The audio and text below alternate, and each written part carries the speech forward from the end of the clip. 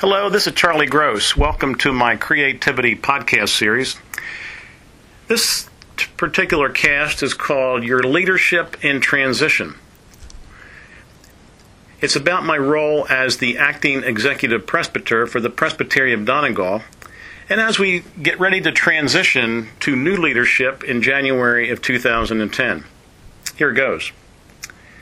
The Presbytery of Donegal continues to prayerfully and carefully build its capacity to bring the good news of Jesus Christ to the world. On September 15th, 2009, we elected a new executive presbyter, the Reverend Dr. Aaron Cox Holmes. Aaron comes to us with a long list of talents, skills, abilities, and accomplishments that will serve us well in our mission and ministry to our global community. She will begin as our colleague in ministry on January 1st, 2010.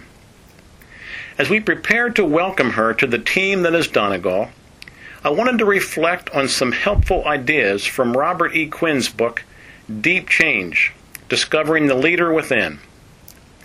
This book repeatedly makes the strong point that an organization or system reflects the attitude of the leadership team.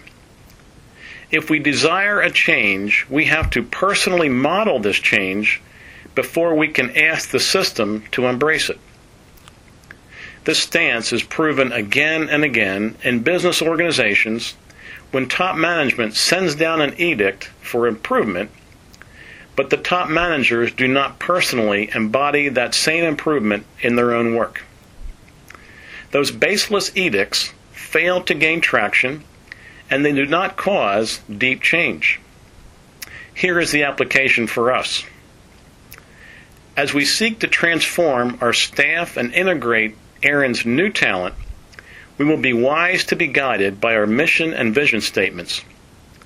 We will blend her gifts into ours and become stronger as we work from our strength that is our unity in Christ. Our leadership, and that means you, strives diligently to serve God with that servant model given us by our Lord Jesus. We are unified and made one through faith in Jesus Christ, and we demonstrate God's love in every way to one another and the world. The Presbytery of Donegal takes on the attitude of its leadership, and that attitude continues to be shaped by Jesus Christ. Transitions are not always easy. They are fraught with possible misunderstandings and miscommunications. But as we lovingly labor in these fields as sisters and brothers in Christ, we will overcome the missteps and become stronger in our unique witness to the world. I give thanks to Almighty God for each one of you and pray God's extravagant blessings to you and yours as you gather around tables this season. With love, Charlie Gross.